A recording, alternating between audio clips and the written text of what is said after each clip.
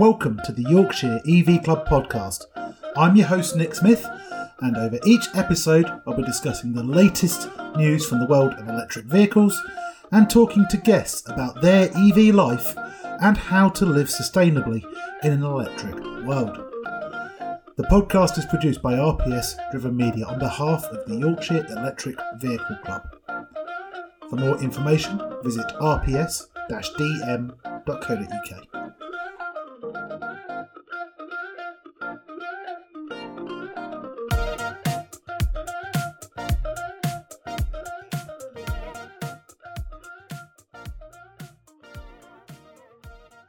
Hello and welcome to the first episode of the newly revitalised Yorkshire EV Club podcast, where we take a look at electric vehicles and EV life for the EV lover and EV curious. My name's Nick Smith and I am your host for the podcast, and in this episode we are going to take a look at some of the news that's come out from the world of electric vehicles, and we're also going to be talking to a club member, Louise Smith, about her life in her electric vehicle, a lovely Peugeot E2008 known as Shere Khan. So let's take a look at the news then that has come out in the last month or so in the world of electric vehicles.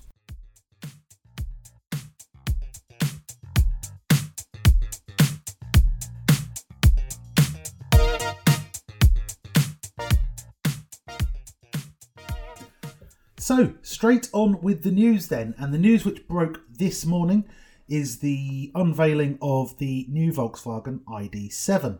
So for those of you that are in the market for a large saloon car with an electric drivetrain, good news for you. The ID.7 is the sixth model in the ID range, with the ID.3, ID.4, ID.5 and ID Buzz on sale in Europe at the moment, and the ID.6 available as a model only in China. The ID.7 is a grown-up version of the previous ID cars. It's got a bit more of a mature face about it, as reflects where it's positioned in the market. It is set to go head-to-head with Tesla's Model 3 and the Polestar 2 as well. So you get the ID family face, but gone are the daytime running lamps which go all the way around the light cluster. It's just a long continuous line across the front of the car and the top of the light cluster. What isn't gone is some pretty impressive performance statistics. There are two models currently planned for the car. The Pro, which comes with the 77 kilowatt hour battery, which we know and generally like from the ID.3s, 4s, 5s and Buzzes. This battery will come with 170 kilowatts DC charging.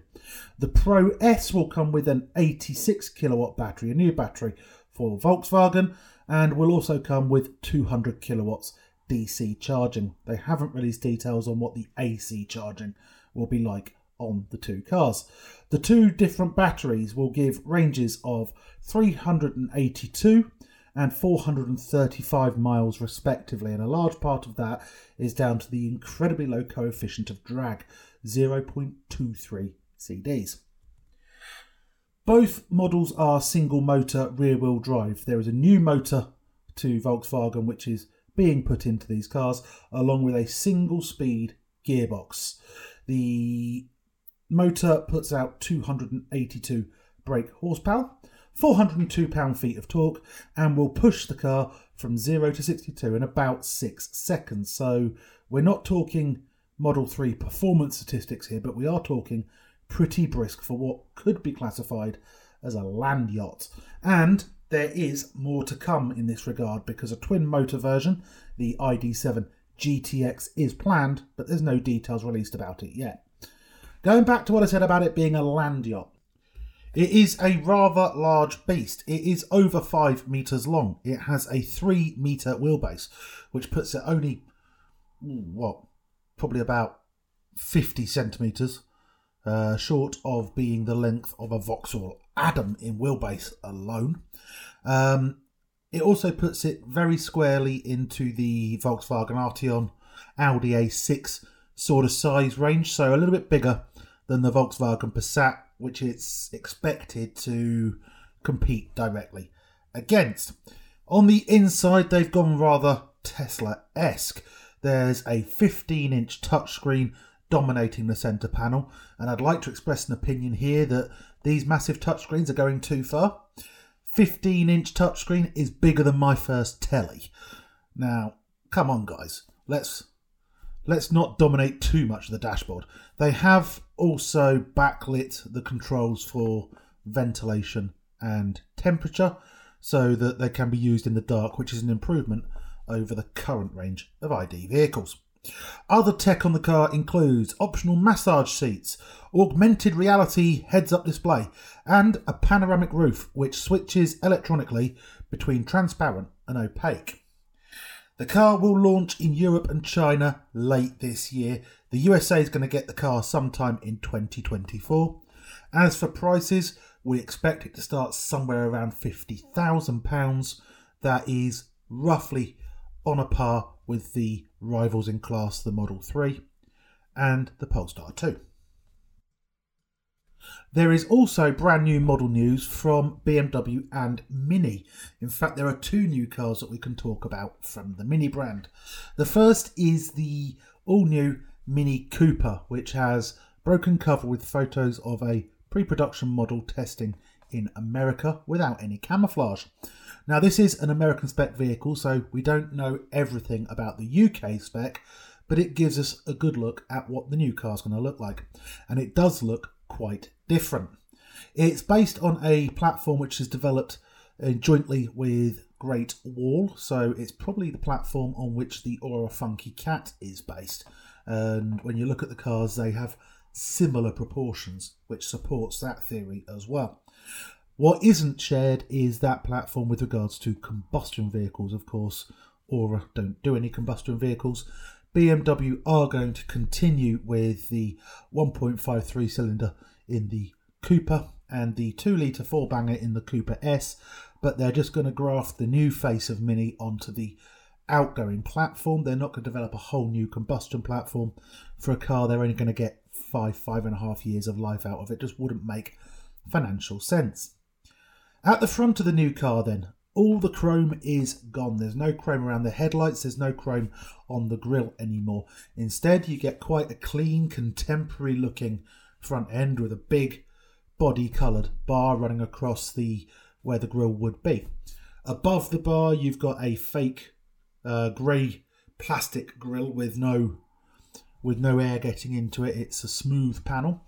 The only things that you can see on it are the green S badge in this photo and a forward facing camera, so expect a 360 degree camera system on the car. The clamshell bonnet is also a casualty of the new model, which is actually a bit of a blessing in disguise. Even if you're a fan of the clamshell bonnet look, the size and complexity of the panel made it a pig to replace, a pig to repair in the event of an accident, and an absolute bugger to ship to dealers and to body shops. So you probably find that despite the addition of new technology to the car, the assurance group on the new Cooper actually goes down because it's going to be cheaper to repair in the event of a front end impact. At the side of the car, the bigger wheels really do work to make the car as a whole look smaller. The removal of the black plastic cladding around the wheel arches also help here. The car looks, again, more modern, smoother, but as a whole, the entire car really does hark back to the Alex Issigonis original Mini. The door handles are not original, though. They've done away with the grab style door handles in favour of a pull-up style door handle, which does sit relatively flush to the body line, very similar to the door handles on the new 500e, which will have aerodynamic benefits and will be less likely to break as well, so always a bonus there. The other thing that is visible from the side shot of the car is the fueling flap, which on this particular car is on the right rear quarter panel just in front of the wheel arch. This is a little bit of a concern because depending on the design of the public charger you've gone to use, you might find the cable doesn't reach. The car as a whole at the back is reminiscent of the Mark 1 Audi A1. There's almost a split level tailgate with a solid bar that runs across in piano black with Cooper and the green S on it. This connects to triangular LED matrix taillights, which actually do look pretty good. The glass house is looking quite a lot smaller, but that could be a trick of perspective. If it is significantly smaller, then you may find space in the back of the car is restricted. We need to see one before we actually can judge on that. The one thing which really has been retained from the outgoing car is the low-mounted, centre-mounted reversing light, which replaced the fog light from the original BMW Mini in the middle at the back and has been there ever since the facelift of the original BMW Mini. The new Cooper gets a 181 brake horsepower motor and does 0 to 62 in about 7 seconds. That's equivalent to the current Cooper S combustion car. It's also a good match for its main rival, which is the Abarth 500e. The Cooper SE will get 215 brake horsepower, with a John Cooper Works version expected to produce around 250 brake horsepower, but there's no details released on that car yet, which will come out later in the car's model life cycle. The Cooper's going to get a 40 kilowatt hour battery and an estimated 240 miles range on the WLTP cycle. That's 90 up on the outgoing car and makes it a really usable car, not just for the city, but for intercity running as well. The Cooper SE is to get a 54 kilowatt hour battery, and that's aiming closer to 300 miles on the WLTP cycle. No details have been released on charging yet, but if the architecture is shared with the Funky Cat, we'll be looking at 64 kilowatt charging. 100 kilowatts really has to be the minimum acceptable, though, given it's available on the Peugeot E2008, the E0208, the Vauxhall Mocha. Basically, anything relatively new is coming out with better than 64 kilowatt hour charging, so they really need to pull their finger out there. On the subject of price, we're expecting somewhere north of £33,000 for the Cooper. Don't know about pricing on the Cooper SE. And of course, the JCW has not yet been officially confirmed, so there's no way we can gauge the pricing on that. What we can have a better guess at is the pricing for the other new Mini that's been seen, which is the Mini Countryman Electric. It's been spotted doing cold weather testing in a psychedelic camouflage livery out in the cold of Northern Europe. And it's set to sport a 64.7 kilowatt hour battery and an estimated range of about 280 miles. The base trim will have 191 brake horsepower from a single motor. The all-wheel drive Mini Countryman SE All 4 is to get a twin motor setup, which pushes it up to 313 brake horsepower. It's a platform share with the BMW X1, but is designed to be smaller.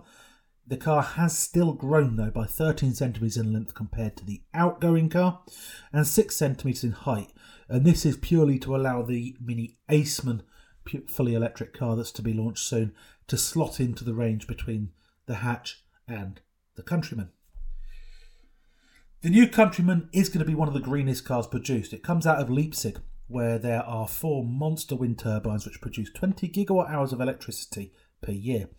They're also using a lot of recycled materials in the vehicle. The alloy wheels are set to be about 70% recycled aluminium.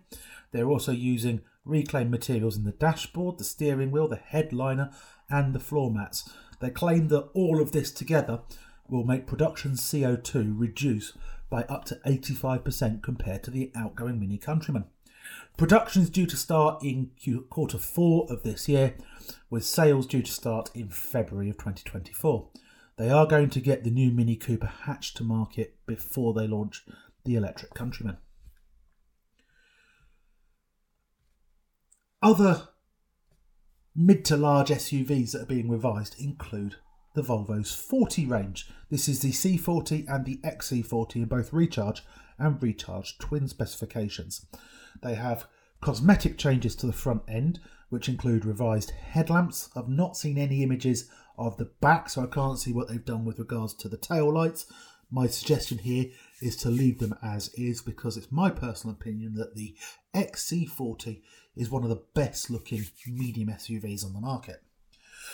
There are similar changes for both the XC40 and the C40, and both get the same sort of changes under the skin to increase range and efficiency.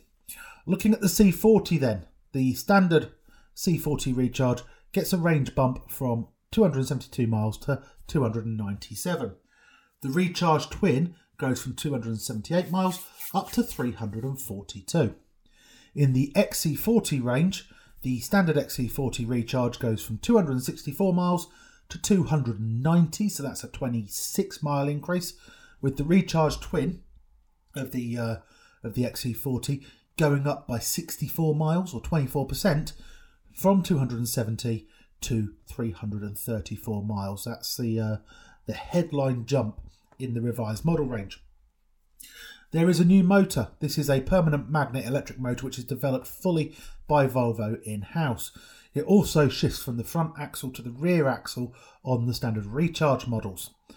The power goes up to from 231 brake horsepower to 238, so a moderate boost in power there. The Recharge Twin models also get new motor arrangements.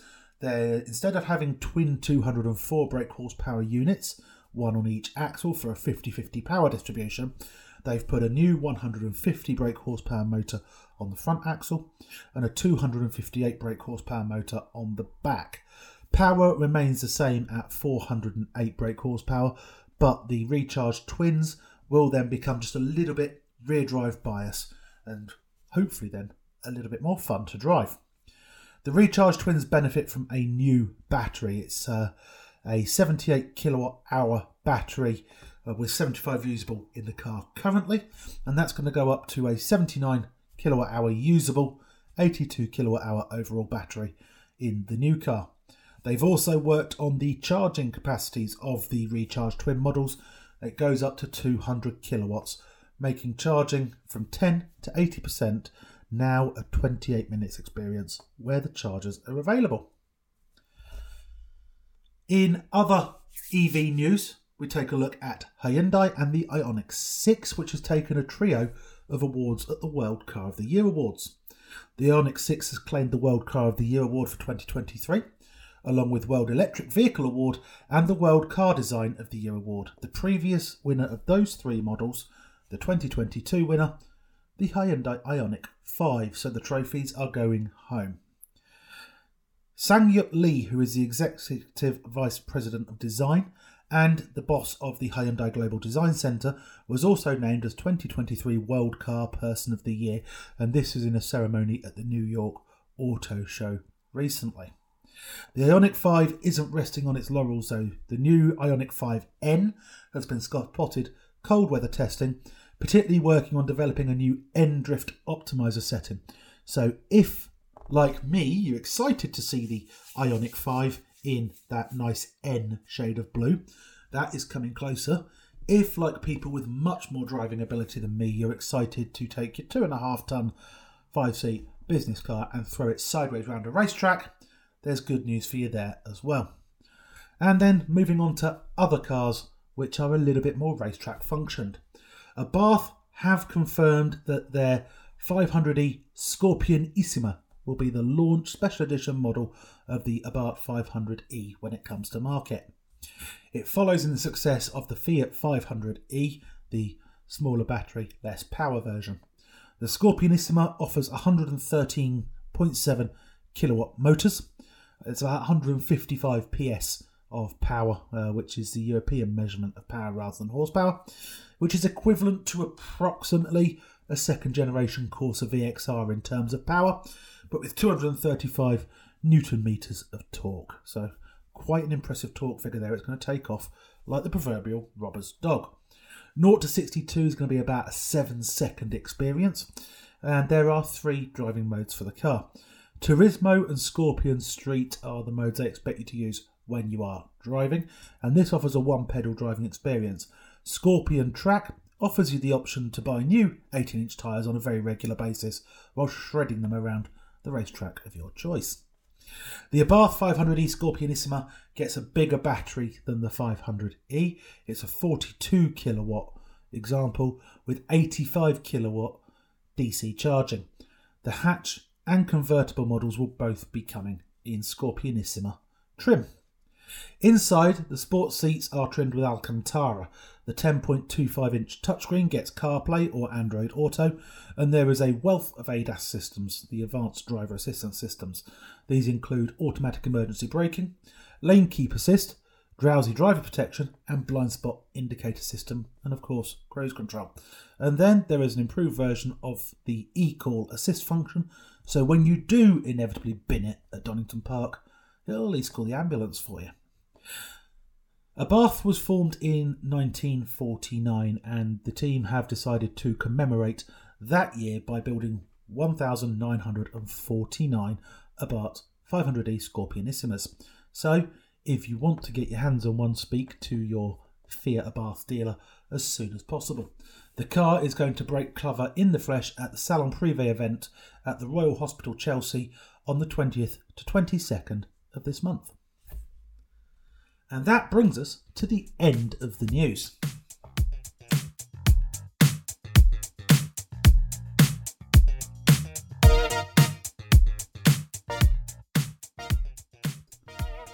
And now it's time to meet one of our members.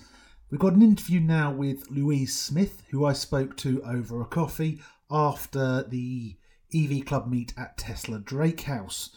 Now, the interview is recorded in an open and working branch of a certain Seattle-based American coffee chain with a mermaid for the logo. So there is a bit of background noise in places, and I apologise for the sound quality, but it is a very interesting listen to how not just a new EV driver, but a new driver in entirety is getting on with running an electric vehicle when they don't have access to a charger. Okay, so I am joined by Louise Smith, no relation, to talk about her electric vehicle experience, her electric vehicle life. Say hello, Louise. Hello, Louise. And tell the listeners how it is you came to be an electric vehicle driver and which electric vehicle responds to the name Sheer Car. Okay, thank you, Nick. Overall, I have probably a slightly odd driving history because I was taught to drive as a kid. So I was taught to drive manual and off-road, mostly in a very old Land Rover, mostly well before I was of age. And then that was sort of it for a long time. I'm one of the youngest in my year, so I wouldn't have been able to drive until upper sixth, had far too much work to do, and knew that as soon as I finished, I was going abroad for a year, and I was going to be too young to hire a car anywhere, so there was no point in learning at that point. I then came back, went straight to uni, was at uni for ages, never needed a car, couldn't have afforded one at any point, and then started work, but was always relatively happy on public transport. However, then changed jobs and ended up with it as a clause in my contract. I had to learn. So that then meant that it was learn in a year or be unemployed. So started to look for lessons. Obviously, just to make life easier, it's just post-pandemic. Everyone and their son was looking for a driving instructor. At the point I started looking, I had been quite lucky. I'd been kind of umming and ahhing about it a little bit, and I was fortunate enough to actually find an instructor within about 3 months of starting to look, which was better than I'd expected. And your driving instructor, a minor celebrity in the EV scene, I think. Oh, huge. What I'm getting at here is that Louise learnt to drive with me in my Hyundai Kona. How did you find Eva? Eva was lovely. Having gone from big manual Land Rover, it had been so heavy. That was the first thing that I remembered about driving, was it was really, really hard work. And then it wasn't. And power steering is just a revelation, isn't it? It really is.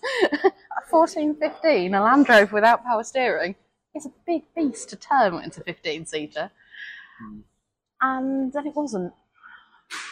when I was looking for lessons, I made the decision that I wasn't going to look for manual. I wasn't going to look for that as an option, because looking at the future, all cars by 2030 aren't going to be able to be straight petrol.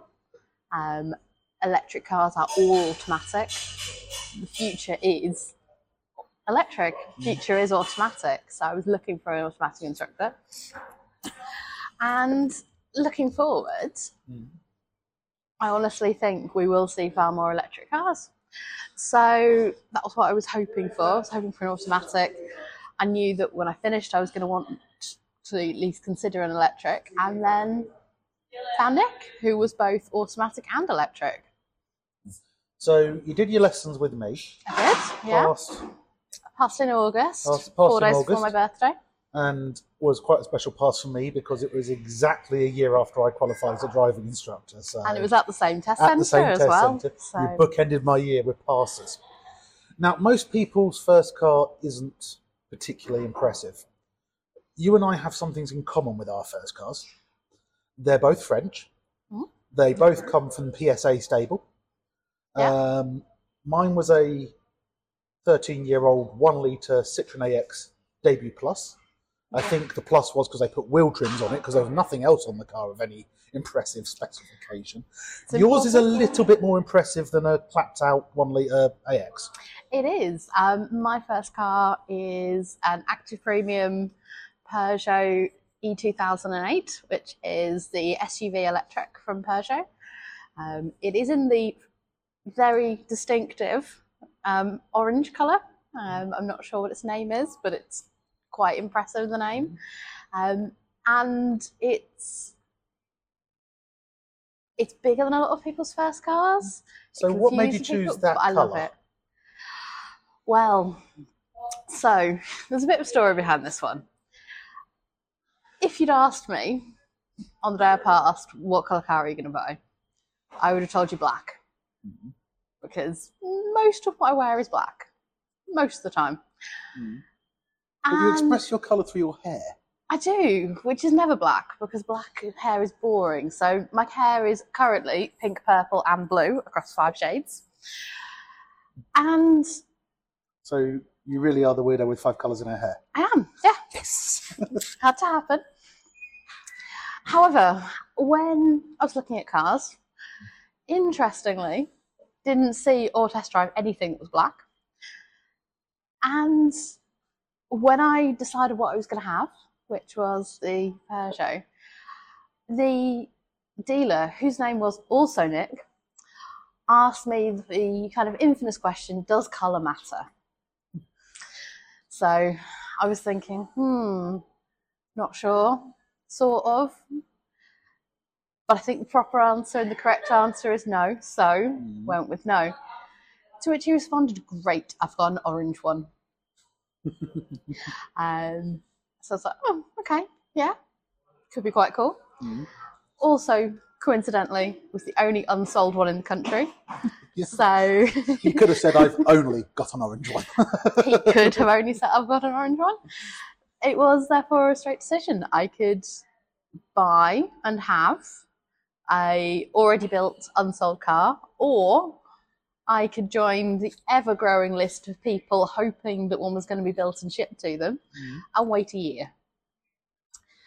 That wasn't really on my kind of list of things I was willing to do. At which point, yeah, orange was in my future. It would have been slightly easier if they'd managed to get it here when they thought they were going to, but that's a different story. So that's how you came to be the proud owner of a nice metallic orange Peugeot. He's beautiful. E2008, known as Sheer Calm. Yeah, he's got tiger stripes and everything. And he is definitely not a Tigger, because he doesn't bounce up and down. And he's not kind of a gentle, friendly, smiley looking car. He looks like he's going to bite you. He's quiet and calm, but he does look like he's going to bite rather than bounce. Okay, I'm not quite certain where to go from that. I scared my dad when I sent him a photo of my car. But you have experience now of three different electric vehicles because you drove more. I've got more than that. So because you drove the Mocha. I've driven the Mocha. I've driven the Mazda. The Mazda MX-30, which, I mean, world's shortest test drive, because if it was anything longer than the world's shortest test drive, you'd need to stop and charge it.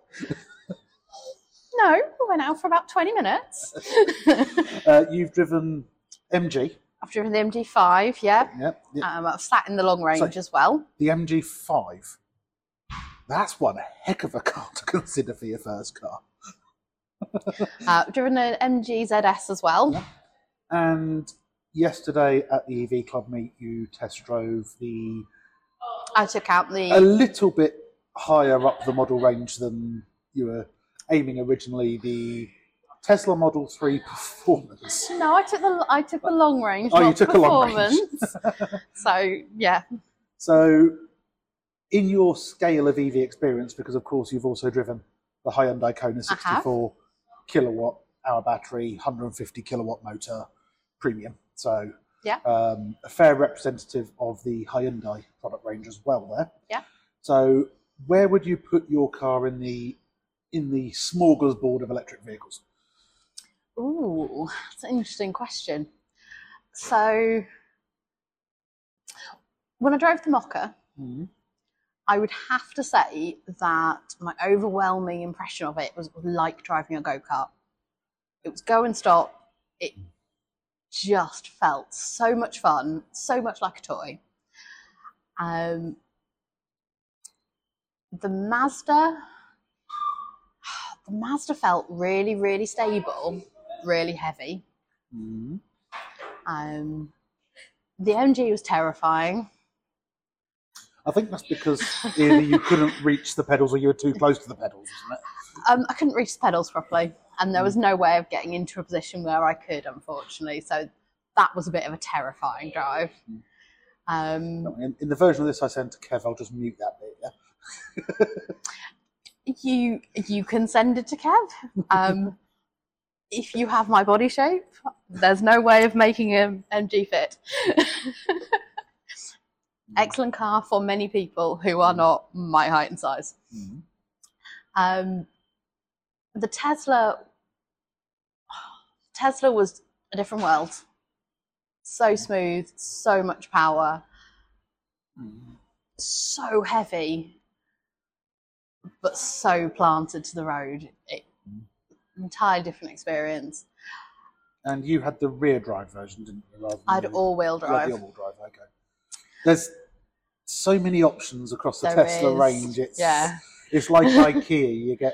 You buy your Kallax and you can buy all these different options to go in it and turn it into the Kallax that you want. And then my car. So my car is somewhere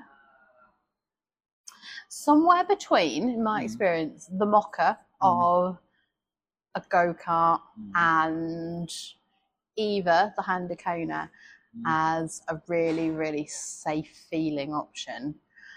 The steering in my car is incredibly light. You can turn it on a dime.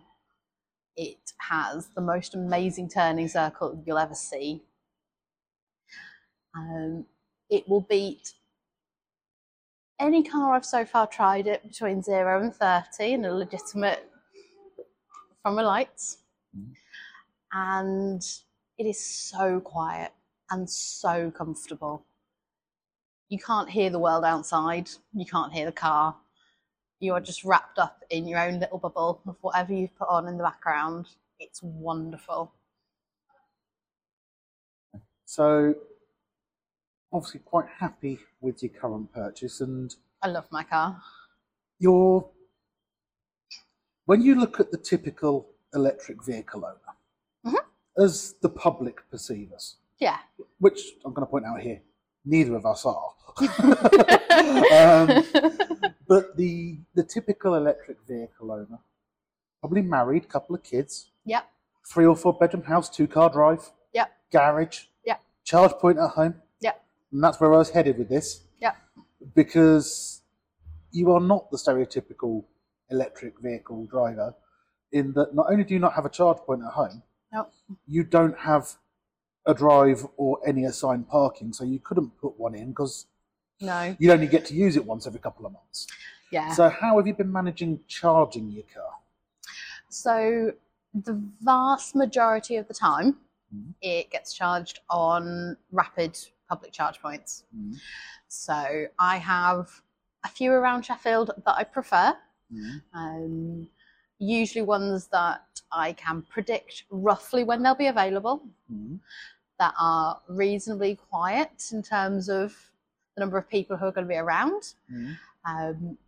As a woman who is usually on her own, I have particular ones that I don't feel safe at. This is the next question I was going to ask, because there's some rapid chargers quite near to your place of work. Your place of work isn't the nicest area of Rotherham, is it? No, I work in an area that is identified as being an area that has problems. There is a rapid charger. Like the church that's used to grow drugs over the road. It's currently cut off from the grid. The other one is an ex-church that is probably active. But no, there is a rapid charger very near where I work. It's not somewhere I would want to be sat in my car for long periods of time. And I'm guessing the getting out and unplugging it as well. It doesn't fill me with joy. It's not impossible. I mean, I work in that area. I will happily loan work and lock up and open up. I probably feel safer there than a lot of people. But it's not somewhere I want to just sit and wait, because I think I would feel quite exposed. The ones I prefer are, there's one just off Arena Court, which is nice, huge car park. Is this the Osprey at, what was the 1810? Yeah. It is now Papa's Fish and Chips. Yeah, it's under CCTV, it's a well-lit car park, it's very quiet. As long as you can dodge the DPD vans, it's all good. I understand you're on first name terms with a security guard at IKEA as well. I am, yes. Because again, it's a lovely, quiet, calm environment. There's lots of chargers. The beauty of the ones at IKEA is they're dual power, at which point you can use all of the sockets and it still runs, which means you don't have to be the only person there. I also quite regularly use the ones at the 8 Foot Way, which is a nearby pub to where I live. And they've just put a second 50 kilowatt in there, haven't they? They have, yes. Is it wired in yet? It's wired in. My lived experience is it's slower than the other one. I have yet to get as good a speed out of it, but that's probably just luck rather than anything else. Okay, have you used the new one when the old one's not being used? Yes. So it's not load balancing, it's just... No, I think it doesn't like my car, or my car doesn't like it. And you've also done some longer journeys. I have, yeah. Car. You're off to east of England on a semi-regular basis. Yeah, so my dad lives on the south coast, sort of, East Anglia. So you've done that twice now, haven't you? I have. Okay.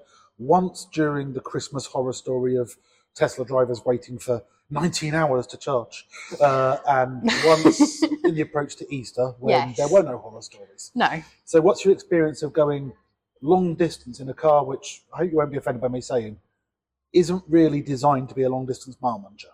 No, it's not. Through spring and autumn, I get about 180 out of it. I was scraping 200 when I first got it in September when it was warm. It was down at about 150 through winter. Slightly lower when we got to -6 or -9 or whatever it was through the colder snap. Well, there was a point that Eva was saying 150. So. Yeah, I think Eva doesn't like the snow. So generally, I prefer to charge it about 100 every 150 when I'm getting 180. I prefer not to get into the point where it's telling me the battery is low, but that's more a preference than anything else. That means I do have to have thought ahead. It means I need to have decided where that means and where is going to be convenient. So on my route from Sheffield to Lowestoft, somewhere between Spalding and Norwich, depending on how much charge I'm setting off with, is where I'm going to be looking to charge. My preference is Neston, which is, for those who don't know, a tiny, tiny little village with the biggest co-op you've ever come across. A huge bank of chargers attached to a petrol station and no people. There's only about 6 houses. There's more chargers than that. So it's one of those sites that's been put there for the holiday exodus to Great Yarmouth. Yes, entirely.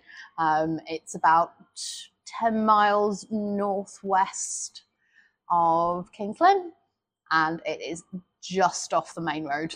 So it's a lovely option for me. Oh, this is the new co-op petrol station on the right-hand side. It is. Yes.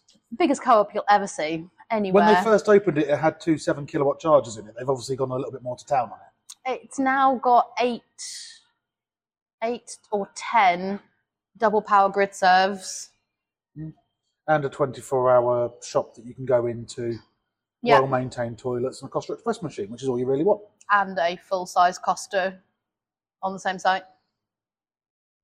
Good point. So you've got lots and lots of options, whether you just want to pop into the shop, whether you actually want to go and sit in Costa. It's a really nice site. It's really well lit, and though they've not chosen to put in any actually accessible charging bays, what they have chosen to do is make the charging bays really wide, and there's no step between the parking surface and the charger. So they look like they've read the British Standard on. Yeah, though an actual wheelchair user might still struggle. If they parked in the end one, they'd be fine. But someone who maybe is not using an actual chair but has a mobility difficulty and needs to be able to open the door fully would be able to. Whose are the chargers there? They're grid serves.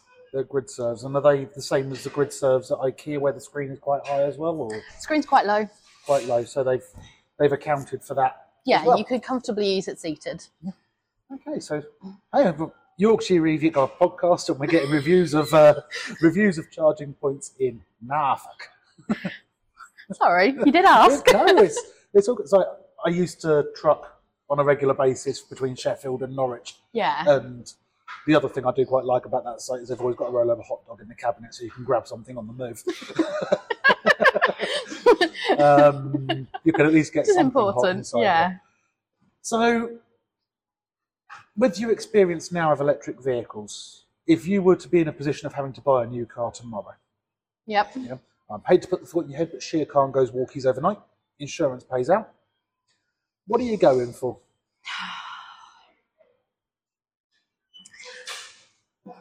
You see, this is where it becomes a difficult question. I love my car.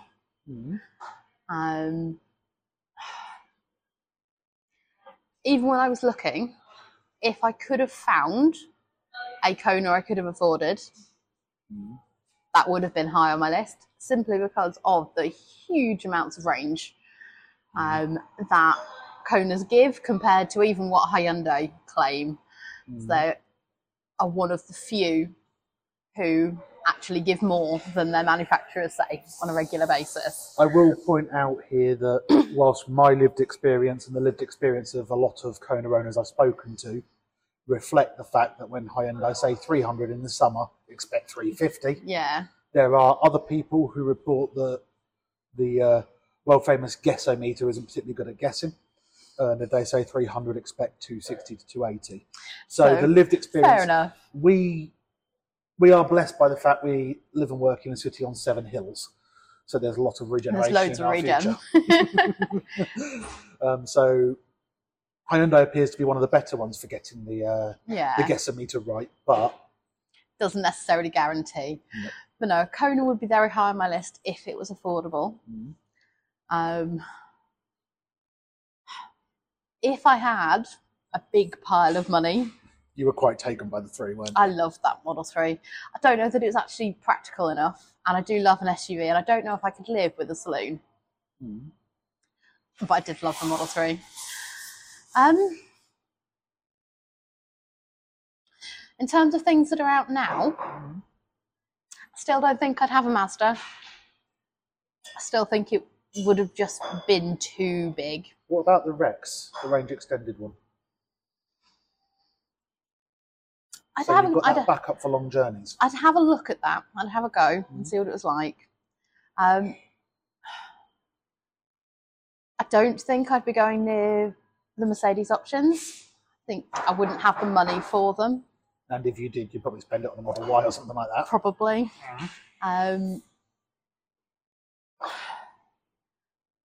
Again, I would look quite seriously at a Nero.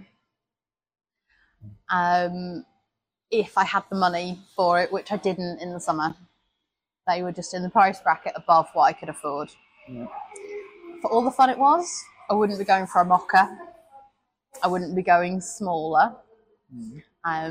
In my day job, it is quite important that I can fit at least one folded wheelchair in my car with at least 3 people, which does kind of set limits on what is and isn't a viable option.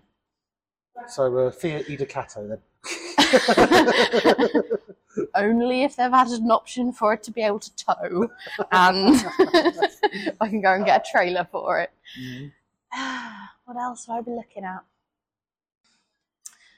If it was genuinely tomorrow, that's probably the end of the list. If we were looking in a year's time, I'd be very interested to see what the Kia EV9 looks like. The images are amazing, but it will be far more than I can afford, I would imagine.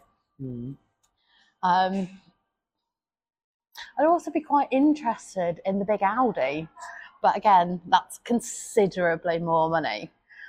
I'm not in a position where I can afford to go to that kind of price range. There is news out recently. We discussed it in the news section of this episode of the podcast. Mini Countryman electric, 270 miles, 280 miles range on a charge. I'd estimate about 50 grand, given what my dad paid for his plug-in hybrid. I do love a Mini. I don't know if I'd fit in one. And then there's the Volkswagen ID7 that's just been announced, which the dual motor version, which the insurance company will love you for,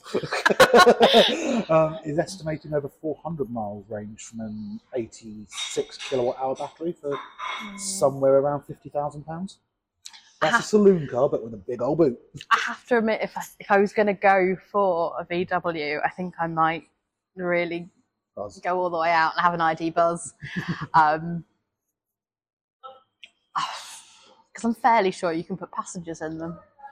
Fairly sure there is an option that allows you to have 2 seats in the back. Well, it was designed as a people carrier. The ID Buzz Cargo is a conversion of a people carrier. Yeah, so I'm fairly certain that you can have a version that would still give me the option to use it as a camper van and to fit myself and 3 passengers plus the wheelchair I need to be able to get in.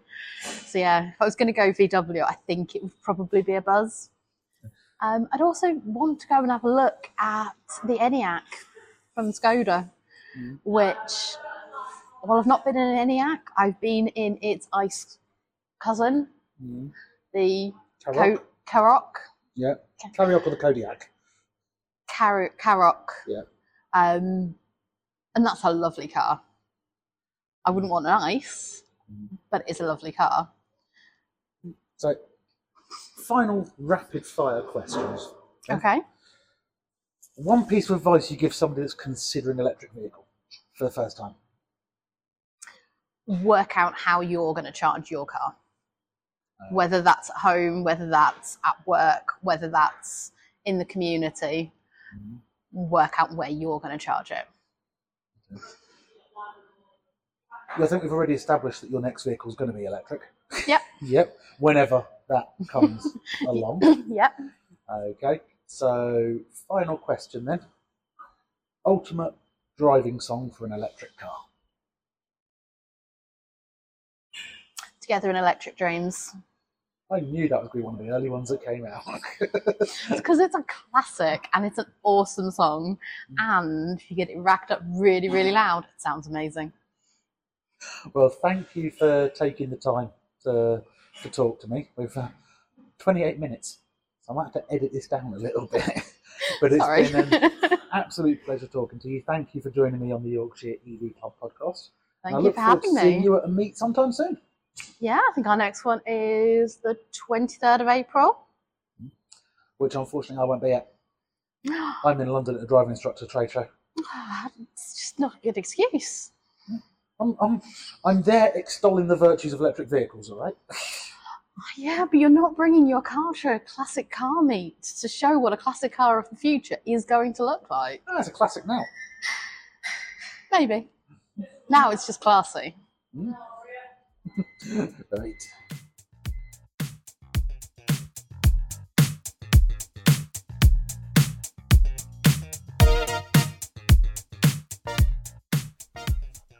So that is the end of the first episode of the revitalised Yorkshire EV Club podcast, the podcast for EV lovers and the EV curious. I'd like to thank you for listening. If you like the show, don't forget to subscribe on your choice of podcasting platform, and do feel free to give us a nice little 5-star review.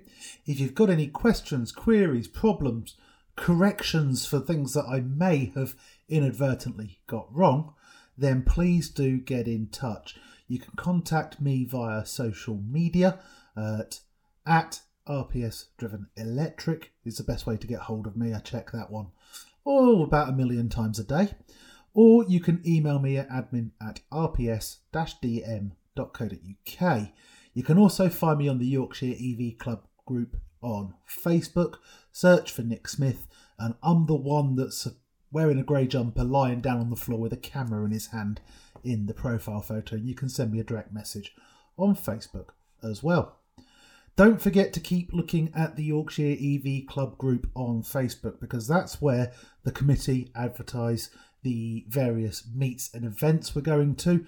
Some are going up at a little bit short notice at the moment, so there is one this coming weekend, the weekend of the 22nd and 23rd of April. It's up in Brighouse. There's limited availability for cars in the club area, which is part of a closed road event in the area. So if you want to get there, get your name in fast to secure yourself a place.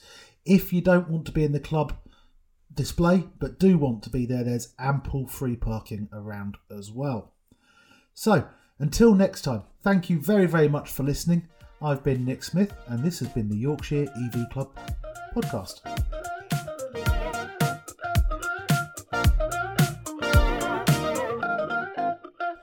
Thank you for listening to the Yorkshire EV Club podcast. To find out more about us, visit the Yorkshire EV Club on Facebook. The Yorkshire EV Club podcast is an RPS Driven Media production. All rights are reserved.